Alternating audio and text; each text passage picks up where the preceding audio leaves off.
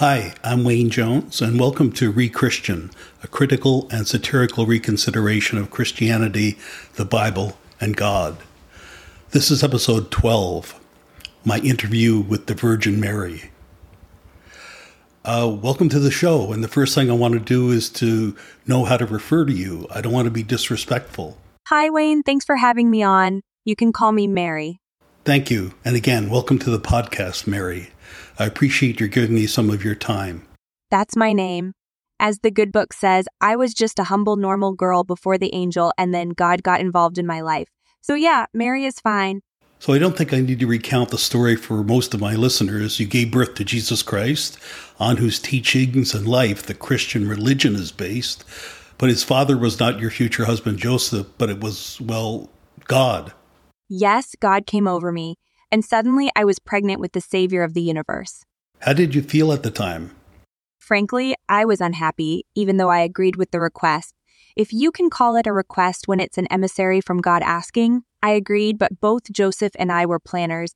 In all aspects of our lives, like most couples, we wanted children, but not right away.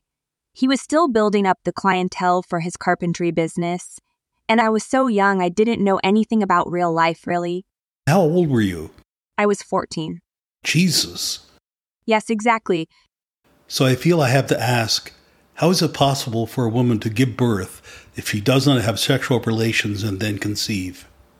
You do get to the point, don't you? Sorry, but... It's okay. It's a logical question to ask. And? The truth is, Wayne, that as you know, getting pregnant without conceiving with another man, another human man, is not possible. Again, the truth is, frankly and honestly, that Joseph and I were in love. He was older than me, 21, but I loved him and wanted to start a family with him sometime. It's a story as old as time. Our love also entailed a physical attraction, and the one time that we engaged in sex before we actually got married, I got pregnant. So you got pregnant out of wedlock, which would have been a shame to your family at the time.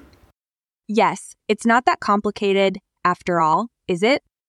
Joseph and I were worried for weeks, and one night when both of us had had a little too much wine to drink, he told me he had a crazy idea, and of course that so-called crazy idea became the basis for one of the largest religions in the world. I'm still reeling a bit, but I guess, how did you get people to believe such a crazy story, to use your own word? It was the same then as it is now. People, humans, are desperate for salvation, desperate to have the few decades that evolution has given us on this planet extended into eternity. Yes, there were a few skeptics.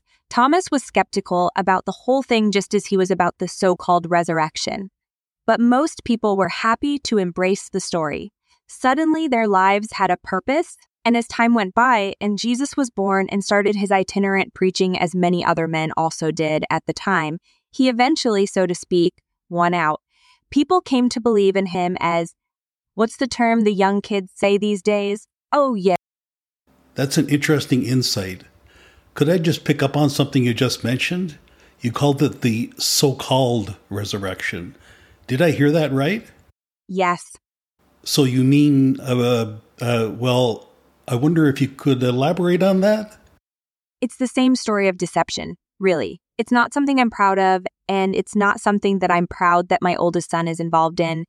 Yes, he was crucified, there's no denying that, but there were no nails and certainly no sword of whatever it was in the side. He was tied to the cross, just as the two thieves were. Basic physics will tell you that if you nail someone to a cross and then raise that cross to vertical, the nails will either rip through his flesh or possibly tear his hands right off. No, it was a sham. He was tied to the cross. But the Bible, the Gospels say he was dead when they took your son down and before they put him in the tomb. He always had that ability from when he was a kid. Not only can he hold his breath and remain perfectly still, but he can also lower his heart rate so that he looks pretty knackered out. Dead, as everyone thought, Hugh stayed in the tomb for a couple of nights. We had hidden some food and water in one of the dark corners, but eventually he got bored and sick of it. He managed to move the rock at the entrance. To this day, I still don't know how he even budged it enough to squeeze his way out, but he did. And then the next day when people started seeing him again and actually believing the story and calling him the Son of God and all of that, well, I think it went to his head and he liked the attention and adulation. he went along with it. That's unbelievable. Well, it's more believable than a dead man coming back to life, don't you think? Yep, right. I suppose you do have a point. Well, Mary, you've been very generous with your time. I just have 2 more questions. Sure, no problem. First, whatever happened to Jesus then? I mean, if he didn't ascend to heaven and all that. He enjoyed his God status for a couple of months, but he's always been a restless boy too. After he got enough women to sleep with him in order to grant them salvation, and after he got his share of free wine at feasts. That's where the idea of him making water out of wine came from, by the way. After all that he told his followers, yes, his followers by then, that he had to head east to meditate on the way that he and the world would take, and that he would return in 40 days, I still remember him slathering it on when he made that announcement, being all somber and looking to the sky, what a ham. But people bought it, and he went east of somewhere, and we never heard of him after that. You mentioned that he was your oldest son. Did I hear that right? You have other children?